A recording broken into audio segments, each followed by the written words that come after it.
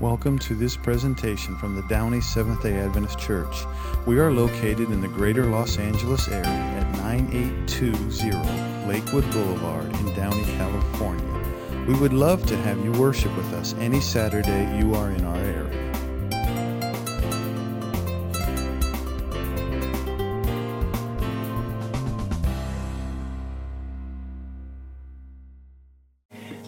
I don't know about you, but our worship team has left me invigorated. Thank you so much for the harmony to singing. Ben, thank you for the strokes of impressionism. I don't know what to say, but thank you. Doing a great job. Let's go ahead and pray. Father in heaven, thank you for the opportunity to come together once again as a church family, and as we take our time, as we study the word, be with us in Jesus' name. Amen. There once was a young rabbi who found a very, very serious problem in his new congregation. During the Friday night service, half the congregation would stand for prayer and the other half remained seated, each side shouting at each other, insisting that theirs was the right and true and faithful tradition. Nothing the rabbi said or did helped to solve the impasse. Finally, in desperation, the young rabbi sought out the synagogue's 99-year-old founder. He met the old rabbi in the nursing home and poured out his troubles, and he pleaded with him, "So tell me, was it the tradition for the congregation to stand during the prayers?" The old rabbi said, "No."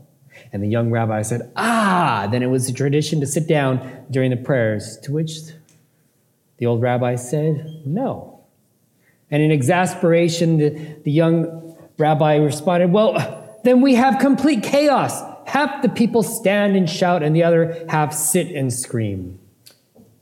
To which the old rabbi then said, that was the tradition. Humans are humans. Sometimes we just can't always get along, unfortunately. Amen? As somebody once said from a very famous movie, that's just like your opinion, man. Today, I want to continue on kind of some of the challenges that the church, the early church, the Adventist pioneers of the Adventist faith, and even today, we sometimes struggle with the fact that we don't always agree. In some ways, however, though, sometimes disagreeing can also fuel and catalyze us to move forward, because if everyone thought the same thing, would we grow? No. Sometimes it takes challenges, sometimes some verbal disagreements, some would say conflict, to help us to understand and open our eyes that just maybe we don't always know everything. As we continue in our journey, we're focusing on the early church, or the Adventist pioneers. Last week we talked a little bit about the role of Ellen White. She emerged as a leader, but Ellen White was metaphorically, she served as a rudder to the SDA church, or the Seventh-day Adventist church. Many regard her in the church as a prophet, but as I indicated last week, some were very hesitant. She was very hesitant to call herself one. Now, did you know that Ellen White is the most translated female nonfiction author in the history of literature, as well as the most translated American nonfiction author of either gender? And yet, as influential as she was also very misunderstood. She was charismatic. People believed that what she said was important. It was from God. There was no doubt that she experienced visions. But when somebody can do that, what do they start to do? They ascribe to her, she's special. She's a prophet. And when you give somebody the attention that not necessarily is healthy, much like you look up to somebody in sports or politics or whoever, it's often easy to provide value on that person as if there's some special person almost as if they're godlike. Ellen White, though she was a prophet, was a servant of God. She was not perfect. She had her own faults. And yet one of the challenges, one of the mistakes that we as a church have made over the years is to, well, not everybody, but some have taken her writings and equated it with Scripture. She, of course, indicated, no. Look, God revealed things to me, but I'm not here to write things that are equal of the Bible, but to help support the Bible. In fact, George Knight writes, Seventh-day Adventism at its best has been a Bible-oriented movement. We believe in Scripture as a rule of faith that accepts the scriptural teaching of the gift of prophecy. However, one of the unfortunate aspects of Adventist history is that some in the church members have too often abused Ellen White's gift by giving it more prominence than the Bible. Both of the Whites, meaning in reference to Ellen and also her husband James, and the other founders of Adventism rejected that non-biblical position. The gift of prophecy is a blessing to God's church, but true Adventism has always uplifted the primacy of Scripture. Now, Ellen White, when she was young, she was only 17 when she started to help move the church forward. Her husband was also very young. Joseph Bates, who was, I believe, a retired sea captain, he was the one who actually brought the idea, the concept of Sabbath into the Advent movement. It was actually, I believe he was also one of the early vegetarians of the church. But between these three, they were, in a sense, you would consider them the founders, but Ellen White, she really served, she took forward, and God used her to be able to help lead up the church. I don't know that there would be, well, okay, it's not impossible. God can bring people up to lead the church, but she had a very profound ministry in the church. She helped to lead and to guide and to move the church forward. Now, between 1844 and 1860, there were many bands of Adventists getting together in small groups. And then in 1860, they decided, okay, we need to kind of become one under this one in a banner. And so they got together. And in October 1, 1860, they had they called a General Conference of Believers. They agreed to officially call themselves as a denomination to be referred to as the Seventh-day Adventists. But they wouldn't officially incorporate until 1863. Now, many were hesitant because they were maybe skeptical of having an organized group. They wanted to believe that this was a movement. We didn't want to become a church. If we become a church, then it seems like we don't have faith that Jesus is going to come. But there were challenges to this because if they were not incorporated, the churches that they had, they had ownership, they had property. They needed to be able to refer it to a place. And not only that, they wanted to have a general idea have a common set of beliefs because there were people who were taking the message that they had and they were twisting it and saying things that were not true. So they had to have a centralization. And if they were to centralize, they would also be better equipped to organize to take the message forward. We see that as they organized under one banner, then they could really take off. And James White, he established the Adventist Review. They continued to print. The printing press was a huge centerpiece in the ministry of the church moving forward, printing magazines, books, and documents, and tracts to, quote, make things, quote, go viral. They didn't have social media back then, unfortunately. Things were slow. You had to write a letter. And that could take days, it could take weeks, and maybe even months, especially if it was going to go across the world. Now, they incorporated, and together with the ministry, as we talked about last week, the health message and also education, they wanted to become a movement, not just in North America, because that's where they were primarily centered. They believed in Jesus' call, as we talked about last week, to go not to Kentucky, not to Canada, not to California, but to all of the world. And in 1874, the Adventist Church became an international movement in the 1870s by sending J.N. Andrews. Some of you have heard Andrews University, it's who it's named after. named after. He was the first Adventist missionary. Anybody know where he went first? Anybody want to guess? Where? New Guinea? No. Somewhere in Europe. Europe. Anybody want to try to take a step? England and Switzerland. And so after that, Adventism was no longer a North American identity. It became a worldwide identity. They were preparing for missions because they truly believed that this gospel ministry that had been given to the early believers and now were entrusted to believers of that day, and of course for us, was to go out into all of the world. Because they believed that until everybody heard about Jesus, then Jesus could come, once everybody had been told.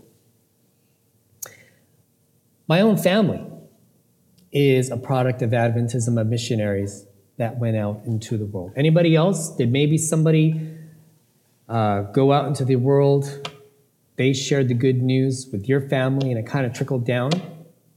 Anybody? Or am I just the only one? Many years ago, I don't know if it was before or after the Second World War, but Adventist missionaries went to the Philippines, to Asia, to everywhere, Africa, South America. But in my case, they went to the Philippines. And my great-grandfather, my grandfather, and maybe my grandmother attended a tent meeting, a camp meeting, as it was back then. And they heard and received the Adventist message. And for my grandparents, it wasn't just that they were joining the church. They made a career out of it. My own grandfather started to work for the publishing house to help print books and tracts to share with others about this great movement. Of course, at the time, this was very unconventional because the Philippines, as many other countries that were colonized by the Spanish, was predominantly what? Roman Catholic. For them to go against this trend was very, very unconventional. However, they were faithful. My grandfather worked for the publishing house and eventually as a teacher at the local school. And then eventually they decided they wanted to have a better life for their children. They moved, the path to the United States, they moved to Guam, and there my grandfather and my grandmother worked for the clinic in the mission field there. They saw the work ethic of my grandfather and they thought, let's go and send him to Loma Linda so he can become an x-ray tech and then come back and work for us. So my grandfather came here, he studied, and went back and served for many years after. He had worked in the publishing house, he had taught, and then he went back as a medical missionary performing x-rays on that very little clinic. I went back a couple of years ago and I realized, when I was there as a child, it's like it was huge. And then I go back and I realize, it was a tiny little building. When you're 5 years old, everything looks huge. But there's this drive within Adventism to not just share with people around here, to friends and family, but throughout the whole world. And because of that, that's how the Advent movement spread throughout the Philippines, China, England, Africa, South America. They believed in the call to go out into all of the world to share Jesus. As we're going through the histories, we were kind of talking about the starting of the missionary movement in 1870s. 1880s, however, was a very big turning point. The 1888 General Conference was a turning point in the Adventist Church. Now, for those of you who are maybe not familiar with what's the General Conference, every 4 to 5 years, the Adventist Church as a whole gets together and they talk, they share reports, they talk about policy nowadays. But back then, they got together because they were wrestling with some very important topics at the time. They were wrestling about grace and the law. Can you believe that? There were many who thought we still needed to believe in the law and that was the most important thing, and yet two young men by the name of E.J. Wagner and A.T. Jones had been doing some studying. They were studying the book of Galatians, and they believed that our emphasis should be on Christ and faith. Amen? And yet at the time, Uriah Smith, if you're familiar, he wrote a few big books that are huge in the Adventist Church, early Adventism. And also G.I. Butler, who was the president, vehemently opposed this idea. E.J. Wagner talked about and preached about grace. And what was supposed to be a pleasant, nice conference turned into rabid, venomous debate. Has the church ever disagreed with each other? Yep.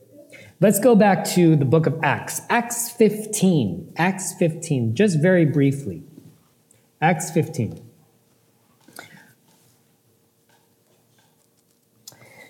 If you'll remember earlier in the book of Acts, God calls Peter to go to Cornelius. And Cornelius, was he a Jew? Was he an Israelite? No, he was a Gentile. And after Peter goes into a Gentile's house, he ministers to him. Guess what he's met? When instead of wanting to hear the good news that somebody had come into the church, they're like, dude, why did you go and hang out in a Gentile's house? You're considered unclean. Not, oh, praise the Lord. And so as new believers, as Gentiles and non-Jews were coming into the church, there was a bit of skepticism and judgment, prejudice. And so it starts to build. And finally, how did they handle all of this? Well, in chapter 15, certain men, in verse 1, came down from Judea to Antioch and were teaching believers, unless you are circumcised according to the custom taught by Moses, you cannot be saved. Oh boy. And in verse 2, Paul and Barnabas are brought into sharp dispute and debate with them. And so Paul and Barnabas go up to Jerusalem to see the apostles to find out, hey, how do we resolve this issue? Because these guys are saying, hey, you need to become circumcised. And the truth of the matter is, look, that had already been tried. No, we're not saved by that. We're saved by grace. Verse 5, it says, some of the believers who belonged to the party of the Pharisees stood up and said that Gentiles must be circumcised and required to keep the law of Moses. And then the apostles and elders met to consider this question. After much discussion, Peter got up and addressed them. Brothers, you know that some time ago God made a choice among you that the Gentiles might hear from my lips the message of the gospel and believe. God, who knows the what? Heart, showed that he accepted them by giving the Holy Spirit to them just as he did to us. We're not special. God gave the Holy Spirit to them as well. He did not discriminate between us and them, for he purified their hearts by what? Faith. Now then, why do you try to test God by putting on the necks of Gentiles a yoke that even we, our ancestors, were not able to bear, essentially? No, we believe that it is through the grace of our Lord Jesus that we are saved, just as they are. Amen? Amen. And what was the response? Silence. It's a testament to the fact that, look, even in the early church, they had their disagreements. And in the church, sometimes we're not always going to agree. But here's the thing. We have to talk about it. We have to explain our positions. Hey, let's come together. Let's reason together. Let's go to the Bible. And that's what they did, actually. They went to the scriptures and they looked back and they saw. Same with E.J. Wagner and A.T. Jones. They went back and they showed by principle from scripture. That's why when we talk about from the very beginning the principles, the 4 principles of teaching or Bible study, fellowship, eating food, but also especially prayer, they prayed about these things. These were things that were continuing and that we also, in 2022, we need to continue. And after this strong, I'm just very, very briefly talking about this because this was a big turning point. So much so that everybody left this meeting, their faith being renewed. It wasn't so much about, oh, I need to keep the Sabbath, I need to do this, I need to do that. No, we are saved by the grace of God, and all of the burdens that they were carrying suddenly dropped, and they could live with freedom. Amen? And you'll also notice that after 1888, Ellen White's writings changed dramatically. Books such as Steps to Christ and The Desire of Ages become more prominent. It is focused on Jesus. Amen? So, As we move forward, change is sometimes necessary for growth. We live in challenging times. Now, the principles that we have in Scripture do not change. How we minister, how it looks like, it can vary, but the principles, love, grace, empathy, studying Scriptures, being together, prayer, eating with one another, and that's just a little bit. The many principles that we can find in Scripture are still valid for today. But how do we minister in a world that is changing daily? Amen? I'm going to let Bill handle that next week. No, he's going to preach and he's going to talk about and wrestle. We're in a world that is changing. How do we minister? How do we preach the gospel, be in the world, but not succumb and be part of the world? Amen? We can't always keep doing the same thing over and over as well. We have to learn, we have to grow, we have to adapt. We have to be mindful and to know what Scripture says, but also how do we apply that to ministering to our brothers and sisters, especially when everything seems to be changing and shifting, and what we thought we knew is changing drastically. So there's a couple of things, though, for growth as we move forward, though, because in order to be able to affect change, we also have to, number one, we have to be able to listen more than talk. There's a list that I found, I don't know who wrote it, but you have to be willing to listen more than talk. You have to admit that, hey, I made a mistake here, I'm wrong. I observe before acting on a situation. Am I able to agree to disagree? I desire information more than the answers. I enjoy asking questions. Am I open to suggestions and new ideas? Am I comfortable asking advice or getting directions? Am I willing to be patient and be a willing student? Do I enjoy reading for information that is practical and applicable? Do I seek out new perspectives and also ask questions? And can I also accept criticism without being deeply wounded? My friends, what should we reflect on? What holds you back from sharing Jesus with others? Because this movement, what is the purpose?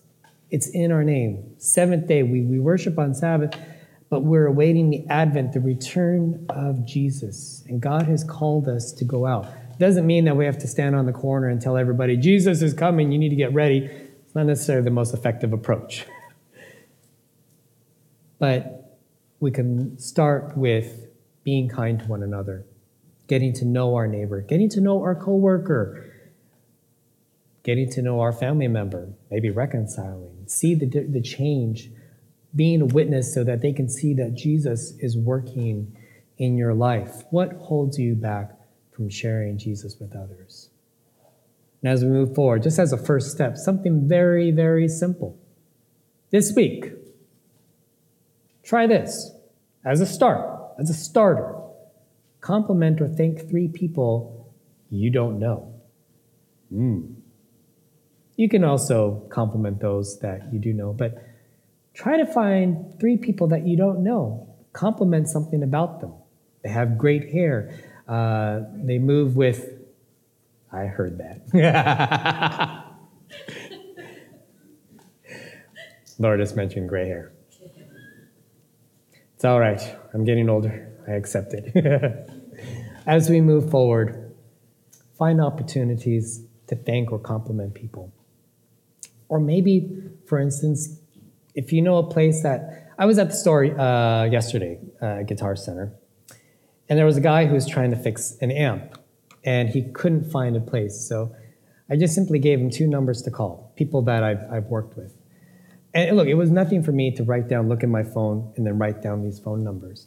Simple little things. I saw the joy in his eyes, like, thank you, I have a reference point, because he needed to fix this amp. And this is nothing great about me, but it was a reminder of like something so little can have such a big reaction.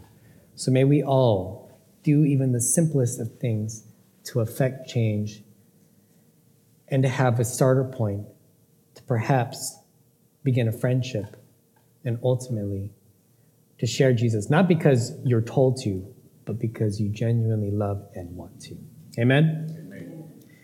Father in heaven, thank you for the many lessons that we could learn from our past, Lord. We don't want to repeat them. Lord, we have not always agreed, but we've come together, we've reasoned together, we've prayed and we've studied. May we continue to do this as we move forward, especially as we live in challenging times. Help us to remember the lessons from the early church and also our Adventist pioneers. And as we next week talk about today and also in the future, how do we take this gospel message? With some of just a handful of lessons that we've already talked about. There are so many more, Lord, that we could take. We just don't have time to go through all of them. But how can we move the flag further? In Jesus' name, amen. Amen. Grace and peace.